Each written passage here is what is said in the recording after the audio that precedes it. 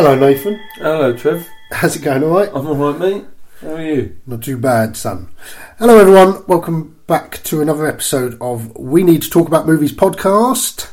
This week, once again, it's a rarity, but we are in one another's company, aren't we? We're in the same room. We're in person. We're in person. So the audio may be slightly different. Hopefully it's okay. You can still understand what we're saying, but it's on a different device. So if it does sound a little bit different, that's why. But today we are here to talk about... Right, it should be my choice this week, but we're going to go for a random, odd film that you might not have heard of. And it's the 1993 Australian drama comedy Bad Boy BUBBY, which... You've seen Bad Boy BUBBY before, Nathan? I have seen Bad Boy BUBBY before, and I think if we think back, we'll realise that you were directly responsible for it last time.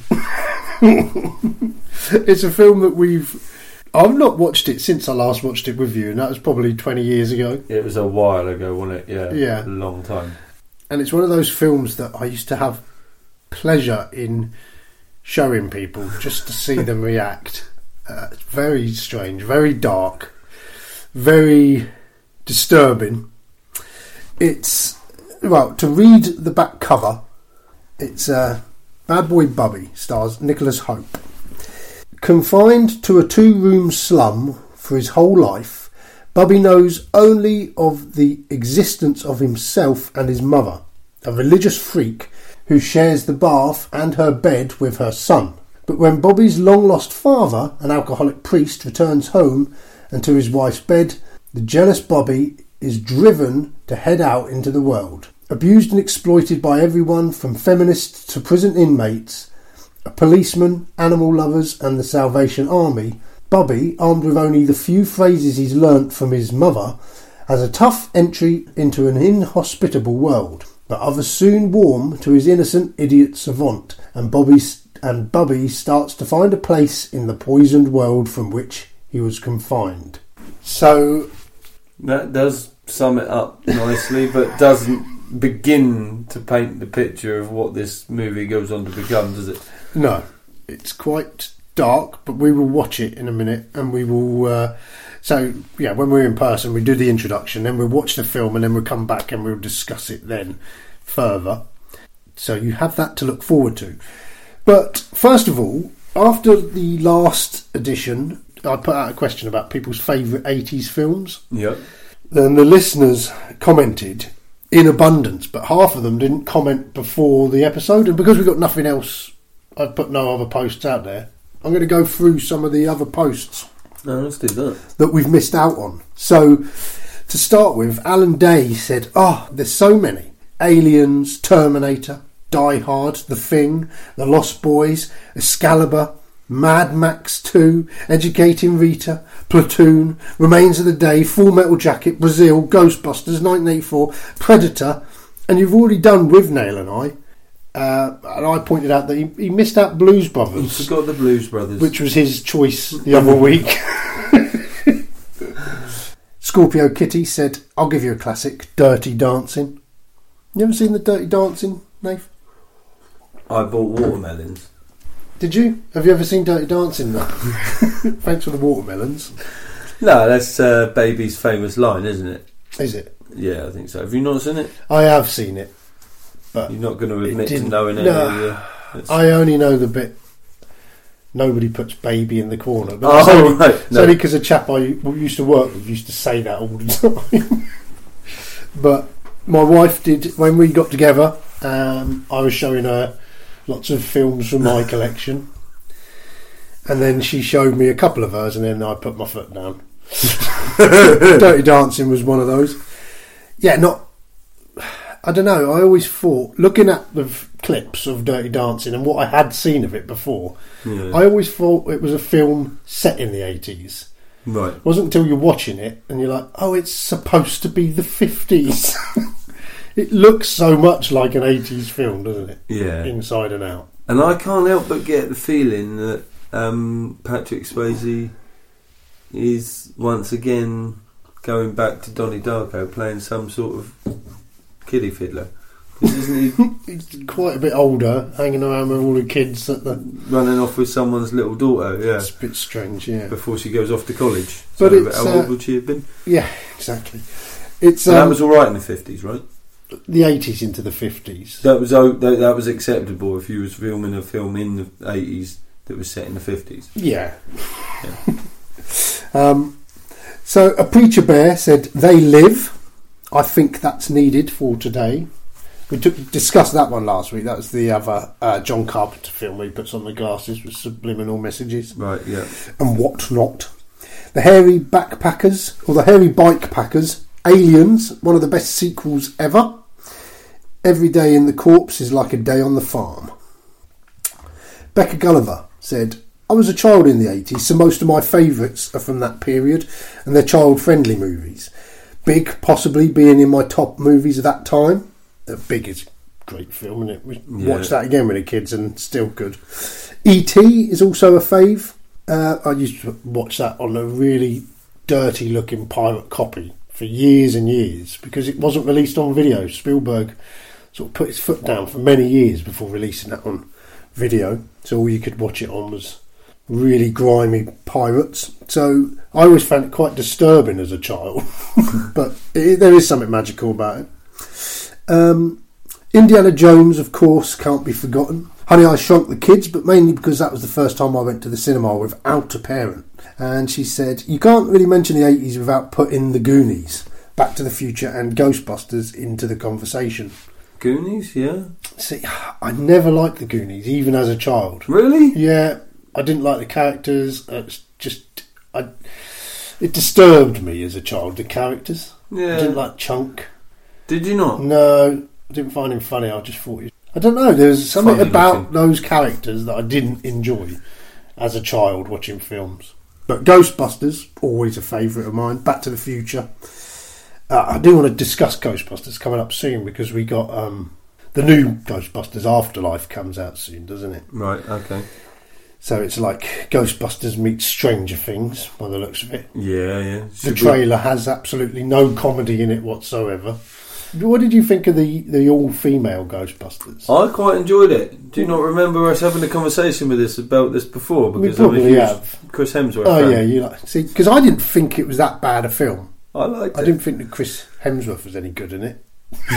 I like. Is it Kirsten Wiig?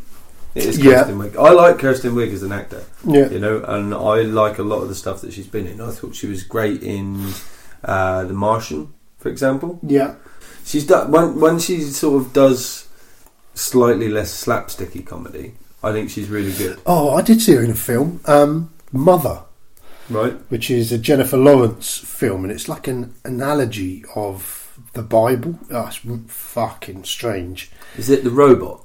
No, it's called Mother.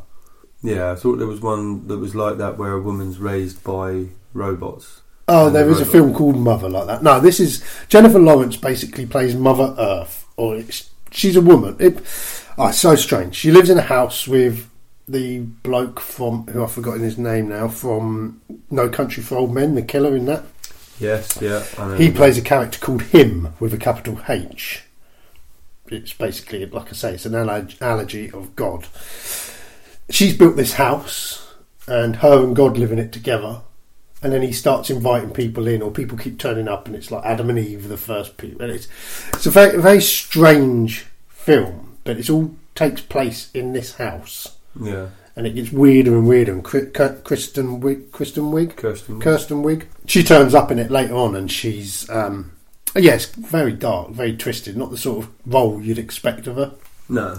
Not the sort of film you'd expect. That's one we'd do as an odd film one day, Nath. You'll love it. You'll absolutely hate it. Let's be honest. And Becca Gulliver, anyway, she goes on to say, Uncle Buck and Ferris Bueller's Day Off get a mention, although I probably didn't see those until 92 when I turned 15. Sam Fowler said, Blood Frenzy is an alright horror film. I don't think I know that one. No. 10TP Wild Camping, John Carpenter's The Thing. Kernow Camps, Aliens. Never been a better sci-fi scarefest action movie since. Oh, and Flight of the Navigator. I don't think he meant Flight of the Navigator was a sci-fi scare fest action movie. But did you start Flight of the Navigator? I always remember that for being a Disney film with the word crap in it. As a child, I always found that really like, oh my god, he said crap. I like the effects of the ship changing shape and everything. And I thought it had some great effects in it. I really enjoyed it. I like the concept of it as well, where he disappears and comes back, and his younger brother is his older brother, and yeah, all that. it's all fucked up. Yeah, I like that.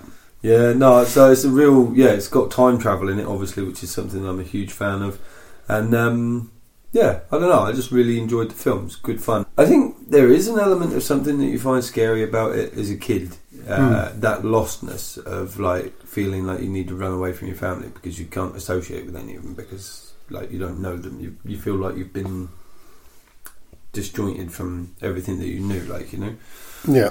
So I quite, you know, I think there is something quite not sinister, but there is something to be afraid of as a young kid watching it. But yeah, I enjoyed the film. Really liked it. Yep. Quentin Willicott says Breakfast Club. Yes. Everything was perfectly tuned in. Teen 80s Brat Pack in full effect. Loved it. See, that's oh god, the same writer as Ferris Bueller's Day Off and Uncle Buck. For some reason, I just cannot remember his name at the moment. I didn't really rate Ferris Bueller's Day Off so much. John Hughes. He wrote Ferris Bueller's Day Off in like a couple of days. Right. So I didn't mind Ferris Bueller's Day Off, if I'm honest. That used to be one of my favourites at a time. I like Uncle Buck. Yeah. Yeah. And Planes, Trains and Automobiles and all those sort of films he done as well. John Hughes done some great films. But I think The Breakfast Club is one of those classics, which I'm going to confess, I've never seen it. Have you not? I never wanted to watch it. It's, I don't know why. Matey Boy out of Mighty Ducks. Yeah. I know who's in it. Was it you sent me the copy of the Mighty Ducks cover? Mighty Ducks too, yeah. I put it on our Facebook page. Yeah. Very strange cover. Mike Outdoors says it's my all-time favourite film, Labyrinth. What are you shaking your head for, Dave? I just, ever since I was a little boy, not a fan of Labyrinth. No. See, I used to love it when we was younger, but we watched it again with the kids. I think we said this in the very first podcast we did. Right. We watched it again with the kids, and I just thought, do you know what? This film's actually really shit. So, sorry about that, Mike. But Jason Garland has to be the Blues Brothers, closely followed by Gremlins. Karen's Gone Wild says Weird Science or Ferris Bueller's Weird Day Science. Off. That was a fucking brilliant film. I think that might have been John Hughes as well. What was the woman's name? Brooke? Kelly LeBrock. Kelly LeBrock. No, yeah. was it Kelly LeBrock? Yeah, Kelly LeBrock. She was absolutely stunning. I always remember her in Woman in Red. You ever seen that with Gene Wilder? Don't know, I might have to watch that. It's brilliant. She comes in, he works in an advertising agency, and she comes in and he sort of has a crush on her, and he's going to cheat on her with his wife. Cheat on his wife with her. He gets a bit obsessed. It's brilliant. Yeah, real. The perils of trying to cheat if you're not that way inclined. Basically, it'll put anyone off. Great fun. Matt Lever said, not sure if it's my absolute favourite, but I really love Restless Natives. So, Restless Natives. Never heard of that, I don't think. Scottish adventure comedy. He says it's got a real Gregory's Girls vibe about it, with a big country soundtrack. Dan Bridle said The Goonies, and Karen Court said it's got to be Coming to America. So finally I've got through. Don't anyone else send any more in. Finally got through those. What about Never Ending Story? Yeah, is that one of your favourites? No, I used to hate it. Yeah, I never liked the Never Ending Story either. It goes on a bit, doesn't it? It never ends. I like it that it does end. And then they done part 2 and it flops. That was the end. Yeah. But there you go. So anyway, that was some of your discussions. You watched a film this week, Nath, have you? No. No, neither have I. So we'll just get straight on with it. So let's crack on with a bit of Bad Boy Bubby. We're going to sit back, watch a bit of Bad Boy Bubby, and then we will join you all afterwards to discuss Bad Boy Bubby. I noticed that you didn't say sit back and relax. No, no, for a reason. See you soon. Cheers. Them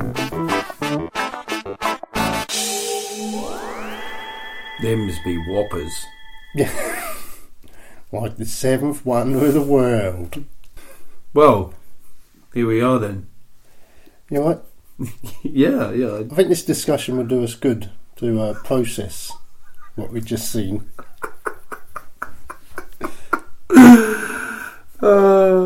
What the fuck did we just watch? It's a strange film, but strangely a good film. Yeah, it's not a bad film by any means. No, but so disturbing. It's odd, isn't it?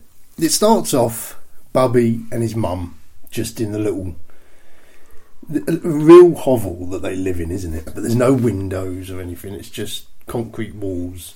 Yeah. 2 rooms, one sort of living quarters, kitchen, diner, if you could call it that. You can't really call it that, can you? No. And then the bedroom stroke shower room. Yeah. When it first starts, it was that quiet. It was like a weird. It's just close up of Bubby, and he's being washed and shaved, shaving his face, wasn't she first? And then you see his mum washing him down, and then he's watching her wash herself down, and she's basically kept Bubby in this little house for 35 years, and he's never left the house, and he's an idiot, you know. Yeah, he's not an idiot, he's just uneducated. In everything though, isn't it? Yeah. It's like he's a blank canvas, basically, isn't he? Yeah, completely. She's kept him blank, so it's real savage.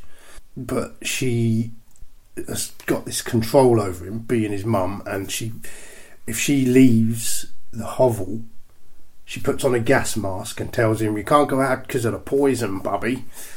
And then she tells him to sit still and not move, and he has to put his hands on the table when she leaves. God's watching. Yeah, if you move, God will tell me. Yeah, and I'll beat you senseless. And he's the victim in this. It's strange, isn't it? But then the beginning scenes are so dark and so unnerving.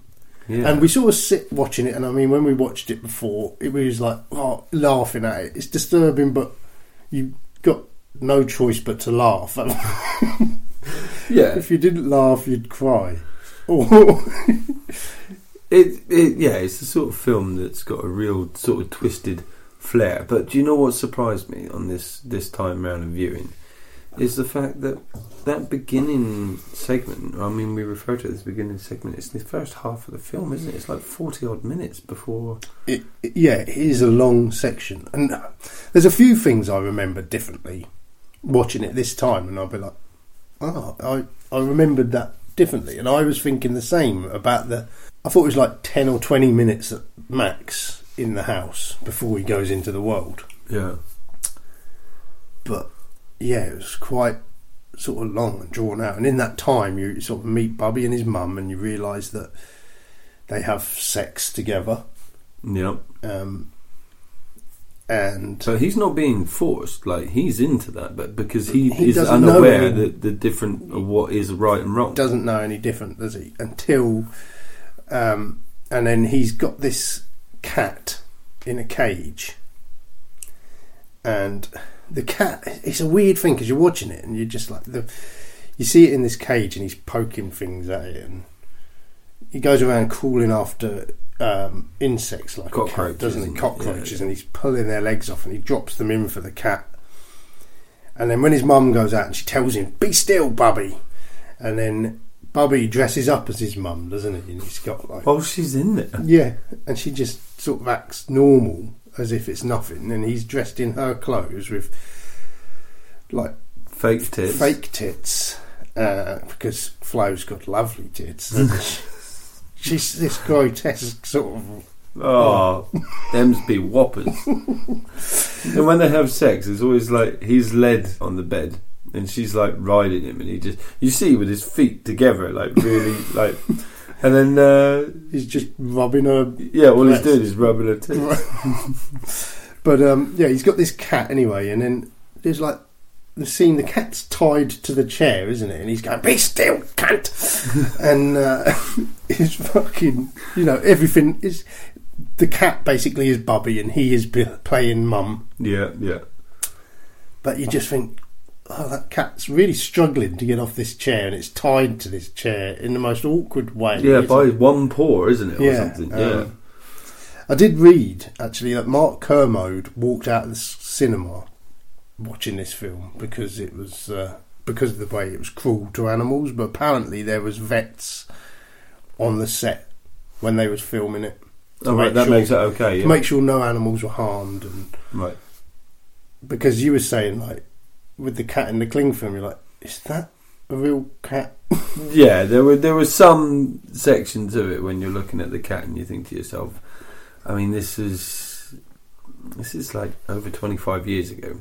So I don't know if rules and regulations of what you can do in film and what you could do in film in Australia were different back then. But you wouldn't imagine that anyone would allow the restraining of an actual cat. And with CGI and that available, there are other options other than tying up proper animals. Wouldn't have been back then. No, CGI, exactly. There, but so back then, was it a real cat? That's what's making me question it. Like, I think the cat tied up certainly is a real cat, isn't it? Yeah. And then there's the scene with the second cat when he finds it and it's been attacked by those 3 yobs. And that is, like, I don't care what anyone says, that limp body is a freshly killed animal. Well, I was reading up about that a minute ago because there's like animal cruelty allegations, and there was sort of people protesting about it. But apparently, like I say, there was vets on set when it was being filmed and cruelty inspectors on set. The dead cat is a cat that was sort of a stray cat that had to be put down. Feral cat. Yeah. So it's one that they substituted not for. Saying so that it was cruel that the cat was dead, but it was definitely an a actual real cat. But it was, a real cat. But it's disturbing. I think just that alone. But then the fact that he's got this cat brings him to question: where's the cat come from? And then the mum says, outside. Why the cat's not got a mask? Yeah. And then he's starting to piece together. She said, "Oh, cat doesn't breathe." And he's like, "How does cat not breathe?" And then she just basically half suffocates him. Yeah, she grabs him around the throat with her arm in a headlock, and then puts her hand over his mouth and nose and holds him for ages until he's like, you can see he's really struggling to breathe. He's starting to kick out, and then she's like, "There, that's not breathing." It's like how when she responds to him, like obviously she knows how to speak whatever she would refer to as proper English, but she speaks in this real primitive, basic, broken English to him all the time. So there's no chance for him to learn how to speak properly, No. And so she's like trying to explain to him how the cat doesn't breathe. And in this one instant, having seen the film before, you can see how her own demise unfolds in front of her, and she is the catalyst for her own demise, isn't she? Yeah, because she's just shown him sort of, because then he goes on to sort of start testing the cat, doesn't he? And like, why is the cat not breathing? Yeah, because there's one scene where he's sort of trying to hold its mouth shut and put his fingers over its nose when it's wrapped in cling film, isn't it? And you're just like, what the fuck is he doing? And then he wraps the cat's head in cling film because he thinks nothing will happen because it can't breathe, because his mum's told him it doesn't breathe. Yeah. And then obviously kills the cat. So he's piecing all this together, and then Pop turns up, who's like, he's dressed as a vicar, a delightful character. Yeah.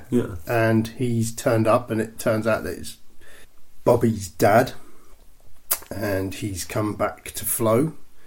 And within no time After 35 years. After 35 years, yeah. And he's like, "Oh, I never knew I had a son." But soon works out that he doesn't like Bubble, because Bobby he's just like a chameleon, isn't he? He just imitates everything he sees, doesn't he? And everything he hears. So Pops is talking to him, and then he's all of a sudden he's just repeating stuff back to him that he said, and Pops finds it weird. And his sort of joy of having a son is soon like, this kid's just an inconvenience to us. Yeah. Well, there was a scene where Bubby goes up behind him and holds his mouth and nose, isn't it, and sort of tries to kill him. That's right, when they first meet, and Bubba's like looking at him, and like he hasn't got a mask, and then he looks at the mask hanging up, and he's like, where's he come from? He keeps trying to piece the things together. So then it's like, maybe he doesn't breathe, so then he goes to test it. And he wraps his does what his mum done, puts his arm around his throat and holding his nose, and his mum's got his back to her, doesn't realise. He nearly kills him. Nearly suffocates, and then she turns him around and she's like, Bubby, get off him. And then the dad's like, what the hell's the matter with this freak? And she goes, oh, he's only seeing if you can breathe. He's only trying to find out if you breathe. It's so weird.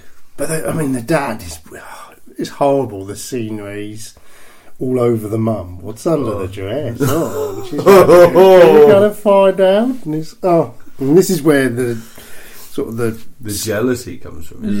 But also where Bubby gets his lovely. What's it say? Cracking tits, flag. Yeah, the things of beauty.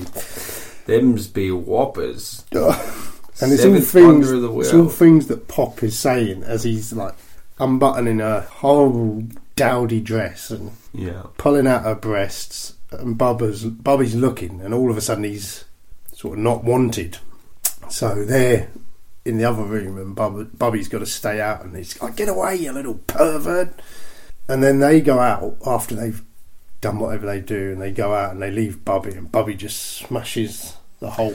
The first time round he cuts his hair and he makes a glue to stick his beard on to look like more of a man. More like Pop. And he dresses up as Pop, doesn't he? Puts the vicar suit on. And when they come back drunk, like, he goes up to Flo and being really complimentive, and then his mum's like sort of getting all turned on by it. Yeah, that's right. The dad walks out into the other room, the toilet or whatever, and then Bubby's like starts rubbing his mum's tits, and she's like, Bubby, she's all over it, loving it. It is so.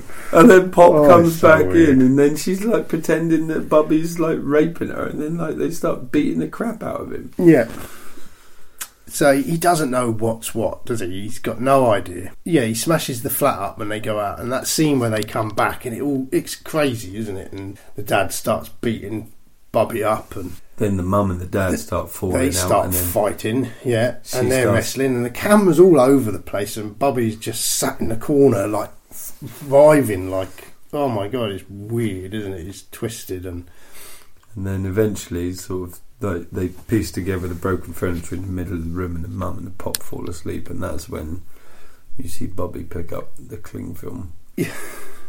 Yeah, becomes the cling film killer. The cling wrap killer. Wrap killer. He kills his parents and then goes out into the street with the gas mask on. And this is what I remembered differently as well, because I always remember, I have it in my head, I can remember the camera being inside the mask when he goes out. Yeah. But I pictured it as like a bright daylight.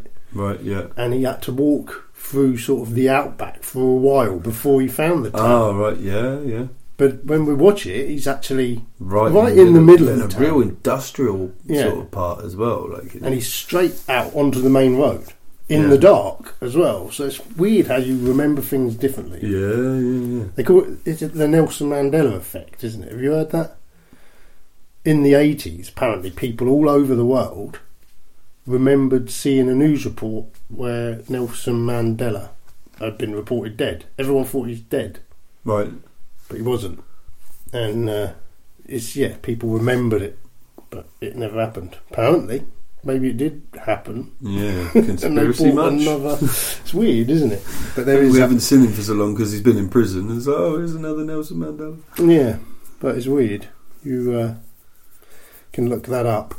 But I might. So, okay. The film sort of kind of eases up after this, isn't it? It's a horrible beginning. Where I don't know if it does ease up at all. There were some bits as it goes on that were for different reasons. I mean, there's the incest and everything that's going on, and the torment and torture of the cat in the opening scenes is absolutely horrendous. But there are some other things that go on visually later in the film that will torment me more. There's a lot of it does just get strange, and when he first goes out into the streets, everyone he meets is really abrasive, aren't they? Straight away everyone's swearing at him and cursing at him, and all he knows is to repeat back what people are saying to him and things that his mum has said to him. So his whole communication with the world is, throughout the rest of the film, really, is just him repeating what's been said to him, and it's like strange things, like when they say, like, he joins a band later on, he meets up with this band, and they say, "Have you got any money, Bubby?" And he says, "You greedy little cunt, ain't got enough money to keep buying your milk." Like, and that's his reaction to that. And and then when they all put the money in the middle, and they say something like, "Well, if that's all there is, we're stuffed." And then from then on, every time Bubby is given money or sees money, he says that same line. "Well, if that's all there is, we're stuffed." And it's really clever how his reactions sum up. I don't know, it's the word preempts the scenario later where it'll be the perfect response. The phrase preempts the scenario later where it'll be the perfect response to what's happening at the time. Yeah, because like when he gets released from prison, they only give him $10, and it's just like, well, that's enough for fuck all. Yeah, and then he repeats that's the same what line, he says there, and it's relevant. And I mean, that's what's clever about this film, because you're watching this character who's sort of a disturbed, naive man-child with a real sort of odd perspective of the world. You're observing the world through his eyes, and it doesn't seem to make a lot of sense when you're looking at through his eyes, but you think that's what, it really is quite an in-depth look at society. And do you know what it makes me think? And stop me if you think I'm just chatting shit here, but is this, or is this not, the Australian version of Forrest Gump? It is, isn't it? A bit like it. Another film it reminds me of is Being There. Have you ever seen that with Peter Sellers? It was like one of his last films. He plays Chance the butler, or Chance the gardener, who lives in this big rich house, and he's lived there for as long as anyone can remember. And he tends to this rich woman's garden or something. And in the beginning scene, she's died, and they got to get out of the house, and he's sort of released into the world, and he becomes like really successful in politics, but he's really naive. He's like a child as well. And everything he says has relevance, and it's so similar to this, but not as dark and sort of disturbing. But and Forrest Gump, that's a good analogy. He's just sort of put through these, because you're looking naive child put in situations where he has his own fresh perspective on everything. That's it. And the thing is, I think with Forrest Gump's, when you watch the Forrest Gump, there are very delicate political scenarios and things that are going on through the film that you sort of try to navigate. And Forrest Gump, through his naivety, his childlike naivety, is able to navigate those situations with a very basic sort of black and white, right and wrong sort of moral view, and I think Bubby hasn't had the morals installed from his parents, clearly, know what I mean, because he seems to think it's quite acceptable just to walk up to a stranger and touch her tits, if that's how he feels. That's how he greets women, isn't it? But I've got to say that it does him well for the beginning half of the film. Until he meets a group of feminists. At one point, I just wake up and there's he's just walked up to this group of women in this building, touched one of them's tits, and then next thing you know, he's just pinned on the floor getting the shit kicked out of him. And I was like, oh, what the fuck? But like even at the beginning, when he's walking around the town, and everyone, like I said, was really abrasive, and sort of the first thing he sees is a car full of like hoodlums, aren't they? And they sort of he's in the middle of the road, and they slam on the brakes. Get out of the fucking way! And then he sees, I don't know, someone running out of their house. Have they like been some sort of domestic violence? Yeah. And then he meets someone who's been mugged. Yeah. And she's like, they fucking stole my purse. And everyone's really sweary and like, bastards. Pretty harsh, yeah. And then the next thing you see is the Salvation Army. He hears them, doesn't he? And they're just all in an alleyway singing. Yeah. And he loves this sound. He's never heard anything like it, has he? Never heard music. So he sort of drifts towards this music and then walks down the line of Salvation Army, touching their breasts, all the women, but he ends up pulling one of them. Yeah, the fittest one as well, yeah. Straight away, and I thought, well, he makes pulling look... I never remember it being that easy to pull when I was... Obviously, it's all in the technique. Yeah, there's something that we missed. So, he meets the Salvation Army lot, and then they take him sort of to a pizza place, and then there's little things that if you blink, you miss it in this film, like where they're putting their hand in the collection pot for the Salvation Army and using that money to pay for the pizza for themselves for the night. Yeah, and the whole pizzeria, every customer in there is a woman. Right. And he's just looking around at all these, and there's like not a man in there except for one man in the band. Yeah. And it's, he's never seen women like anything other than flow. He hasn't seen anything other than flow. Which has really sort of hampered his taste. Yeah. In women. But yeah, the young girl from the Salvation Army, she takes him home. Shaves him, washes him. It's the same, isn't it? And then he's in the same position, she's riding him. Yeah. Just like he has been with Flo. Yeah. But she's singing to him a song that she says Jesus loves. Yeah. I mean, there's the whole religious thing in this film as well, isn't there? It's obvious that the director, the writer-director, Rolf de Heer, he's obviously got his views on religion, and he's not overly fond of Christianity, I don't think. Well, I don't think any religion. I think he just sees that, all these years people have been fighting over whose religion is more, and there's that big speech at the end, isn't there? One of the band members gives him about it all. So it's all there for you to sort of not dissect, because it's pretty sort of blatant, his views on it, isn't it? But like Bubby's mum uses religion as an oppression, a tool of oppression, and then later on he meets Angel, who her parents are really strict and religious, just like Bubby's, and they're really cruel in the way that they speak to her, and they say, she eats too much and she's fat, and Jesus finds fat people hideous and repulsive. It's they're really cruel people. But you go, well, what else have we got before we get on to that? Oh, we got loads. We got the woman in the Mercedes that he meets in the delicatessen where he's buying. Yeah. Why does she start to take him somewhere? She pays for his Danishes, and then she's like, I'll take you somewhere. He mimics her, doesn't he? He sees her, she goes up and she says, two of those delightfully fattening eclairs. And then he goes up behind and the bloke's like, what can I get you, mate? Two of those delightfully fattening eclairs. Oh, fucking hell. Two of those delightfully fattening eclairs. That's a bit of a tongue twister. Yeah, two of those delightfully fattening eclairs. So... And then she stops in the doorway, and then the bloke's like, $2. But he didn't say that to the woman, did he? No. They didn't exchange any money. Unless she paid beforehand. But anyway, but you don't know. And Bubby's like trying to just take it, because he doesn't understand that you got to pay for things. Yeah. So then, she takes him off, and she's in a convertible.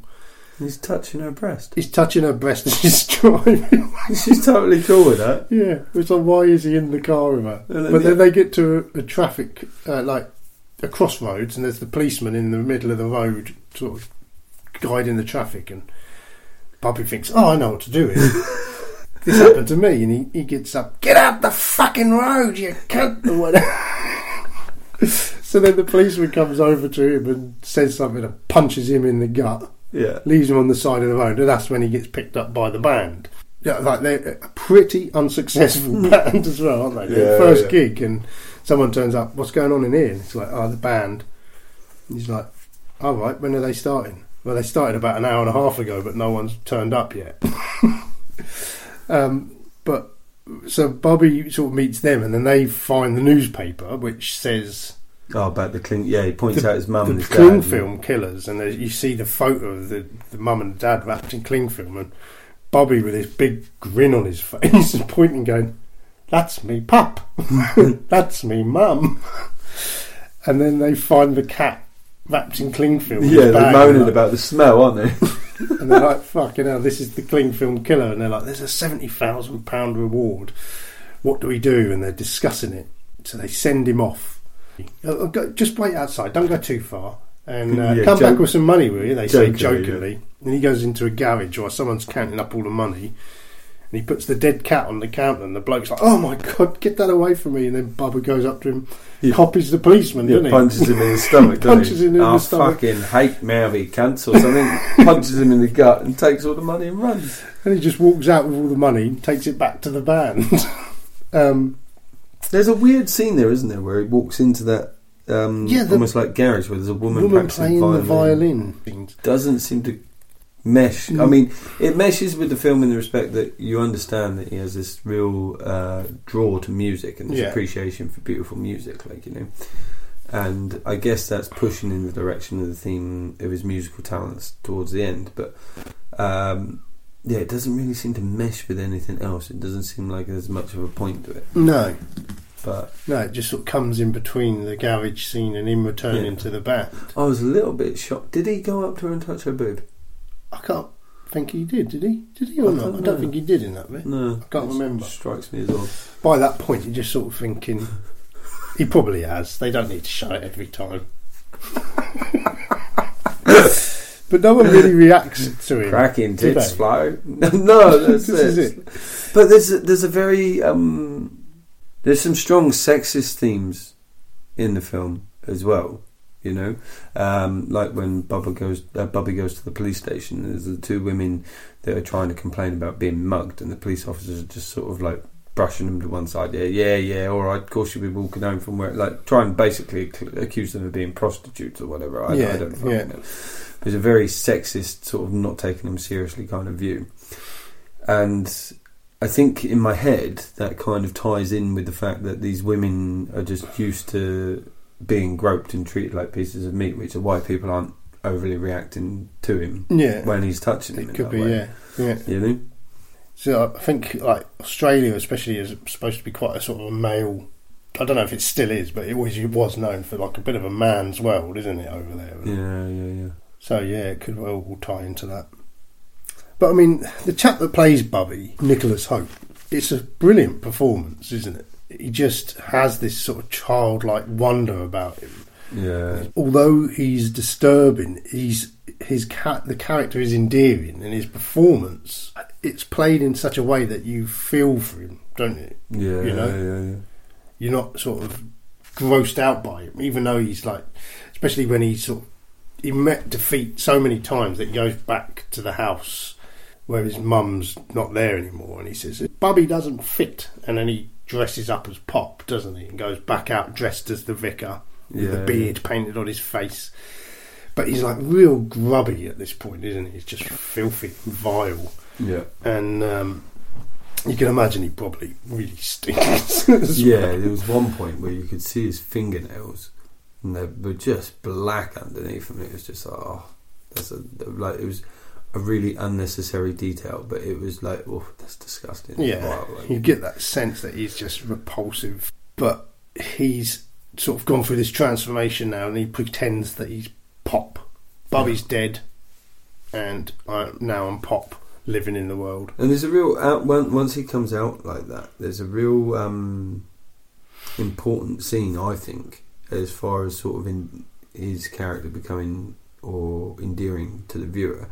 And that's where he meets that second cat, and where he's starting to realise that he doesn't want to be aggressive and abrasive to the cat. He wants to be kind to the cat, because that's how he believes the cat's going to stay and how he's going to gain a friendship. Like, you know, he's trying that. He's making the connection. The connection there, because nice, he starts shouting at the cat, and then he's like stops himself, doesn't he? Good cat, stay, cat, stay. And then he starts feeding the cat pizza. Yeah, and that's when the heart-wrenching moment happens for me. Is when he comes back and that second cat is dead, and that's like, that's the real blow. Like, if everything before it wasn't like that, that's a crushing moment, because you just think, after he has that breakdown in when he goes back to the apartment, and you think, oh Christ, like, stuff has to build up from here, and then he comes out of it, and the first thing that happens is he finds this new friend who's murdered in front of him, and it's just like, for fuck's sake. Yeah. So now he becomes Pop anyway, and he's got a gruffer voice when he's talking, isn't it? Has he been arrested at this point? I think he had, because I mean the prison scene. He'd been arrested prior to becoming Pop, and he was still. That was the breaking of him, wasn't it? I think it was. When he comes out of the prison, he's got those $10. Then he goes to the church. He goes to the church, meets the chap who tells him that, you know, fuck God, and. Right, yeah. It's our duty to think God out of existence, isn't it? He says. And then he goes on, meets the feminist. Then he gets beaten up. Then he becomes... But, I mean, he goes into prison and the policeman's trying to talk to him and he's just ignoring him, isn't he? And the policeman's like, I've got feelings too. I'm on the night shift, and it's really weird. Yeah, it's like he just wants some sort of social interaction to see him through the night. But Bubby just doesn't get it at all. No. And then he has this sort of endearing quality when he hears music. He's enthralled by it, but then when he hears the bagpipes, he's absolutely petrified of it, and he's trying to climb the walls and get out, and he throws a bit of a tantrum, and then the police pick him up and throw him in a cell with someone else who's completely naked. There is shit smeared all over the walls and all over this guy. Some sort of fucking shitty wank he's been having.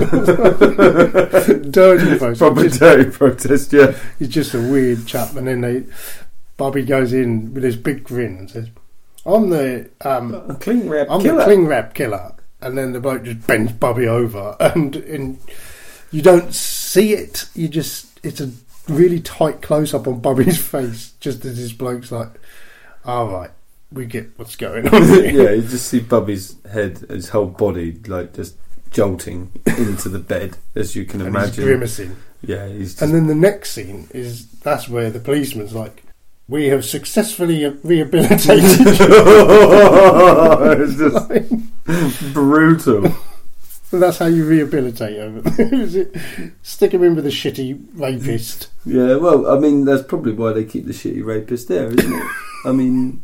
You know, it's all part of the programme. I think every Australian prison has got one. I know you lot are probably thinking, what the fuck have you guys been watching? And it is like that. And I mean, this film was introduced to me by someone at work who was like, he was going to move to Australia. He did move to Australia, actually. After watching this film? Yeah. But I think one of his sort of contacts in Australia or something, I don't know, someone had suggested that you watch this film. And then he was like, the weirdest fucking thing I've ever seen. And he lent it to me. And I was like, that is weird. But at the same time, it is a great film. It's something that you go away thinking about. And it's not one to watch with your family. Don't watch it with your parents or your children. But I mean, look at it on IMDb. I mean, it's got a 7.5 rating on IMDb. 100% rating on Rotten Tomatoes. And you go into Wikipedia, and it was nominated for the best film, which it didn't win. This is in the Australian Academy of Cinema and Television Awards. It was nominated for best film, didn't win. It won best direction, best original screenplay, best actor, best cinematography. It was nominated, and it won for best editing. It won a handful of prizes in the Venice Film Festival, and I think because it's so disturbing and that, but it tackles some real important themes, and the cinematography is great. And I mean, some of the scenes are like the dark scenes. The lighting's just really great. It's just almost just a sliver of lighting. You can't see what you're looking at half the time. Yeah. But you see enough to make it work, but it adds to the feeling of the scene and the shot, doesn't it? Yeah. So as he's turned now into Pop, and he dressed like the vicar, and he ends up in this bar, and then in the bar is this band that Bubby's seen. Yeah. And he's like, it's the band, and he goes up with them, and he just goes and stands on stage with them, and they put a microphone in front of him, and he uses the microphone then to start copying things that he's heard, and it's like, it starts off with his doing the voice of Pop shouting at Bubby, isn't it? And yeah. all of a sudden people start to, people are ignoring the band basically, and then all of a sudden when Bubby's up there, they all start to sort of come in and listen, and then start cheering for him, and they say, you got to come back tomorrow night. So he joins the band, and what he basically does is just blurts obscenities. The sort of thing that you'd imagine the Australian public would love. And he just becomes this front man, but it's so everything he does is so organic, isn't it? Like, all comes across as being organic, because there's nothing scripted, nothing's written down. He's just shouting what comes to his head at the time, and as time goes on, it seems to be more fitting with the music that's in the background. Yeah, that's it. He's starting to get attuned to it, isn't he? Rhythm to it. Yeah, for sure. But their band become really successful off of the back of this. Yeah, it becomes Pop and the something as opposed to being the band name, doesn't it? And in the final performance that you see, haven't they got cling film face They've masks? all got cling film wrapped heads, haven't they? With a vicar's collar on. It's like, what? They're selling vicar's collars at the door, and I think one of the chaps who comes up, are they on? And I think it's the same chap who turned up to the first gig. Yeah. And walked out. And, they're all watching on enthralled as Bubby's got this blow-up doll, and he's like, lovely tits, and he's taking his tits out of his doll on stage. He's pretending to fuck it on stage, isn't he? It's so fucking weird, but you can imagine it being this little art house punk band that's sort of taking the world by storm. Yeah, but somewhere after that first performance with the band is when he takes the pizza back to the cat, isn't it? Yeah. Right, and when he takes the pizza back to the cat, he turns up where the cat is, and you can hear the cat, but there are like 3 young kids fucking around with it, and the cat clearly scratches one of them, and then, oh, fucking hell, kill it, break its neck. And Bubby sort of scares the guys away from the cat, and he goes over there, and there's this real sad, poignant moment where he picks up the cat, and it's just floppy, it's limp in his hands, and he's like, oh, don't be still, cat.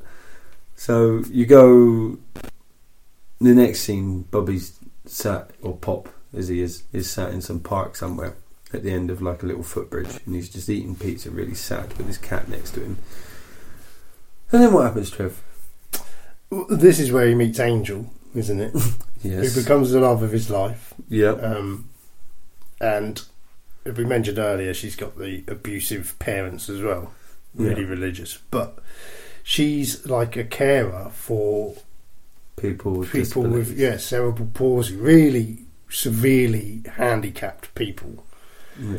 And they're not actors. You can see that they are handicapped people partaking in the film, and they can't speak, and they're just moaning and making all these noises, and they're all sort of contorted like people with cerebral palsy is. But then I think it's a great sort of scene in a way that, like, there's nothing about them that shocks or repulses Bubby, because he's never seen anyone with cerebral palsy before. He's just like, it's more beings, more people, and he sort of communicates with the young girl. He knows what they're saying. He can hear what they're saying, and he's almost like becomes a communicator between them and the nurse. So they take him back with them to the centre, and he sort of becomes part of that group, doesn't he? Yeah, and you can see they're sort of discussing what would be the best thing to do with him, because clearly he's not a normal person, but they feel for him, and they sort of feel an element of wanting to protect him from the world, because they know that shit things would happen to someone like that out there. So Angel sort of takes him to get him washed up, doesn't she? Yeah. And then it gets weird. Yeah, because he's like, one of the things that his dad said to Flo was when they was in the kitchen, I can see right down your dress, Flo. Oh, and then so Bubby says it to her, and she's like, oh, and he's like, lovely tits. And then he's like, show Pop, and then she's like, no, I won't show Pop, but I'll show Bubby.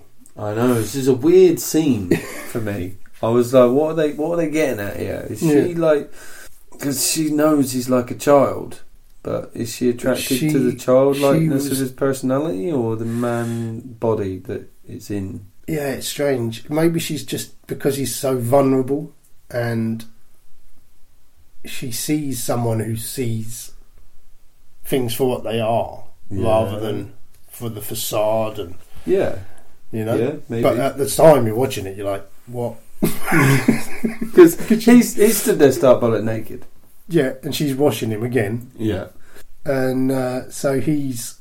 And then when she identifies Pop as being the grown-up adult version of him, go on, and she recognises Bubby as being the youthful, younger, childlike version of him. Yeah, and she's only going to show the childlike version of him her tits. That's the bit that. Yeah, I see where you're. Yeah, you know what I mean. Yeah. Prior to that scene, she's clearly identified because Pop's told her that. But she knows that he's pretending to be Pops. Yeah. This is the thing. She wants the real Bubby. That's where she's coming from. Right. Okay. Yeah. She doesn't want to give in to this facade. Yeah. Okay, I'm with you. But then, like, she shows Bubby her tits, and she's like, they're not too big, and he's like, they are things of beauty. And he's got this affinity for, like, the larger-breasted woman, hasn't he? But then he's like, wants to do more, and then she's like, no, and she puts them away. But they do start having a relationship. And then he gives her the card, because the band made sure he comes back to join them. Yeah. Gave him a card that when it gets dark he has to give it to someone, and then they can lead him back to the band. Yeah. So he gives it to Angel, and she's like, you're in a band? And then it cuts to him on the stage in the band shouting like obscenities down the microphone, and everyone's cheering. But the thing is this time round, he's imitating the people with cerebral palsy. He's got something new to bring to the act, so he's on the stage like with all his arms twisted up and contorting himself, and it's so great acting, but at the same time it's really difficult to watch because you're just like I don't know if should I be enjoying this? What am I supposed to do here? You know what I mean? It really does make you question what you're supposed to feel when you're watching it all the way through, and that is part of the greatness of the film. It's like there's a lot to be said, isn't there, for how far you can take art? You know, film being an art, and even comedy being an art. Like, you know, with Brass Eye, was the big paedophile special one, which was the one that everyone's like, no, that's not funny, but. You know, there is something about it that is funny, and it's just, you know,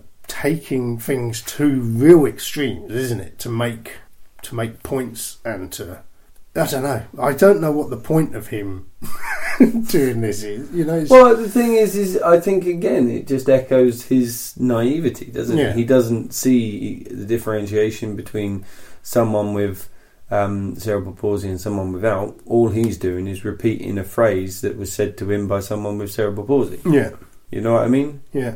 All he's done ever since he was a child was just imitate the people around him in his life, and that's all he's doing again.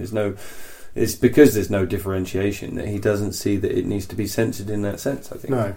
So and he's almost like exploited by the band, isn't he? But he's loving it as well, and you can see he really gets into it, doesn't he? And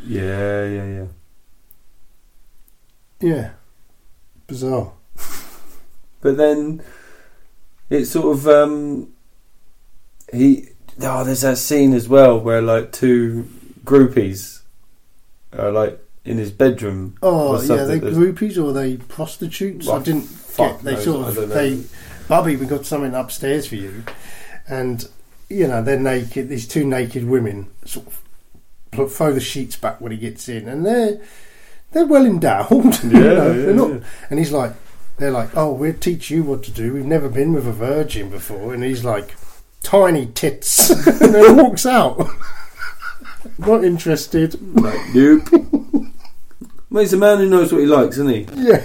You know? But yeah, with the girl with the cerebral palsy as well, Rachel, isn't it? And she's in love with Bubby. Yeah. And she keeps telling him she wants to be with him, and then there's that scene where he just picks her up and he's cradling in his arms, and they're crying together. Yeah. And it's like, I don't know enough about cerebral palsy, but that girl, can you act in that condition? Do you know what's, because she looked like she was crying, but not in a painful way. Like, it wasn't emotional. Yeah. It wasn't like a physical pain. It was like an emotional scene. It was a real poignant scene. Yeah. You know what I mean? And you feel for both of them in that instance. Because then Angel comes in, what's the matter? What's up, Rachel? And Bubby's really gentle with her and kissing her head, and he's like, I'm really sad for Rachel because she loves Bubby, but Bubby loves Angel. So then they're all like this. What did you say, Dave? I said that's quite possibly the weirdest love triangle I've ever seen in any film. I've watched some stuff. So it's a very poignant scene, but the film is very good at producing strong emotional scenes where you don't know how to feel what you would normally because it's in such a weird context. Yeah. You know what I mean? Yeah, it is. It takes things to depths that you probably wouldn't choose to explore, would you? It is strange. But I think when we watched it 20 odd years ago, it was just weird. And I think watching it this time, there's some dated sort of misconceptions and dated, times have changed, and but the film is a good film. I don't want you lot to think I am just a freak and enjoy this sort of film. It's not the sort of film you would choose to watch again, but I don't know, mind it. I just enjoyed it for what it was. To me, it feels like a very Trev film, if I'm honest. Yeah, it probably is. This isn't even my choice. This is just one we just discussed. Yeah, we both decided that this needed to be watched. When we first started the podcast, we was like, we need to revisit Bad Boy Bubby. Because it is one of those strange films. Outside of the group of people that we watched Bad Boy Bubby with that time previously, I've never met another living soul that's watched Bad Boy Bubby.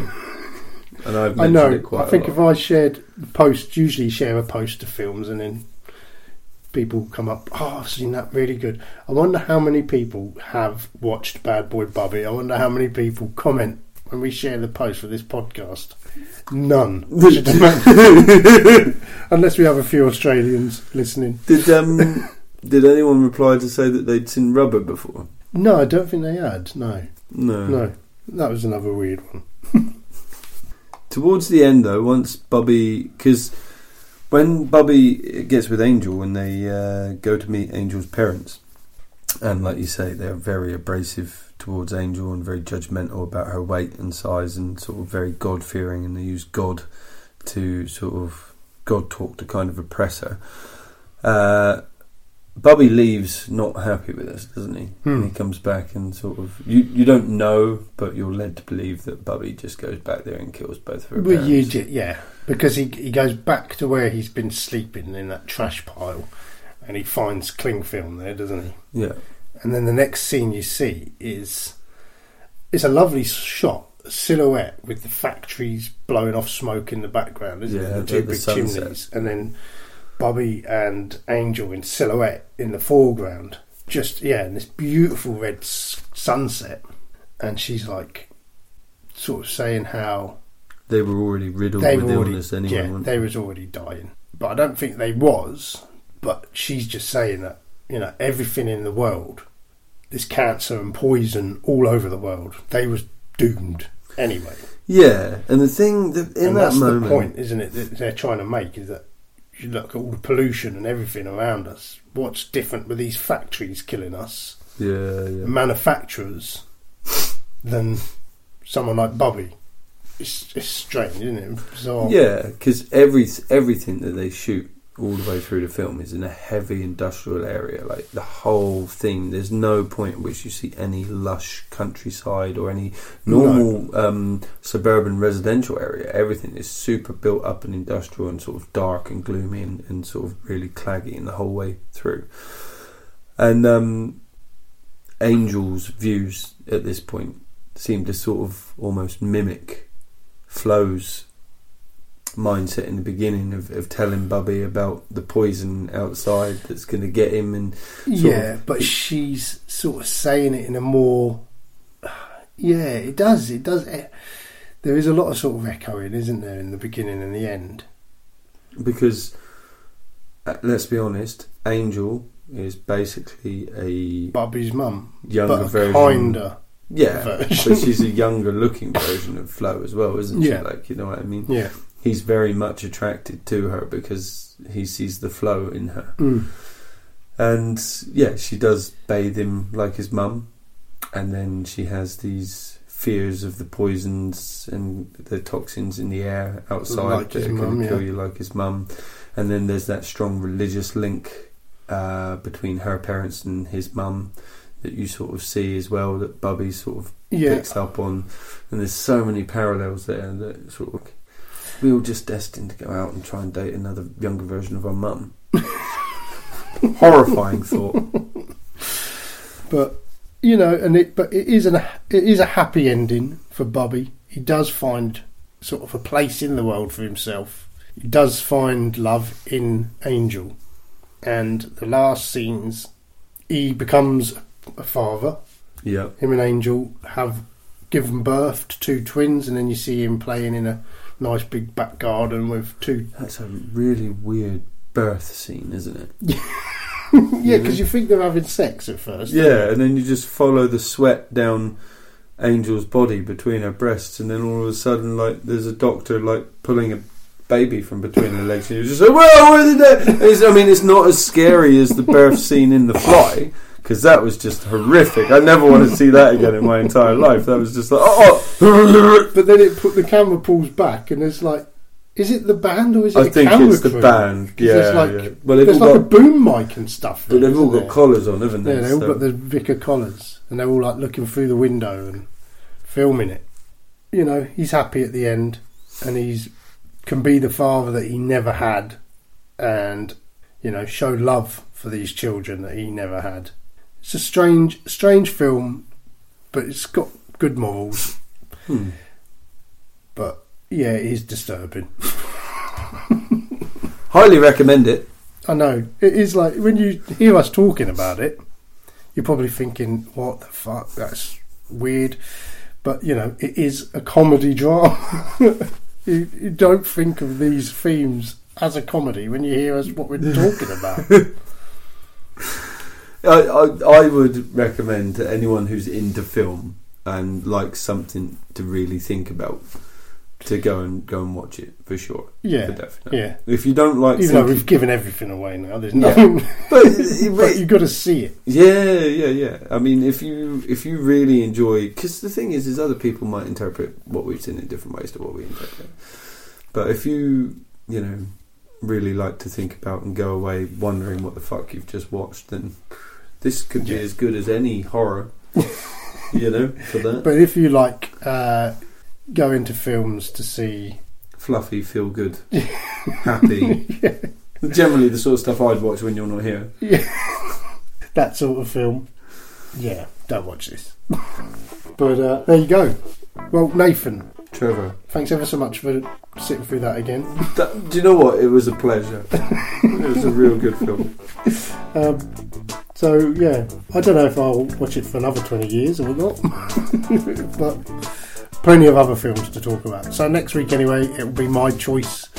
We'll get back in order. In the meantime, thanks everyone for listening, and we'll see you all soon. Chase!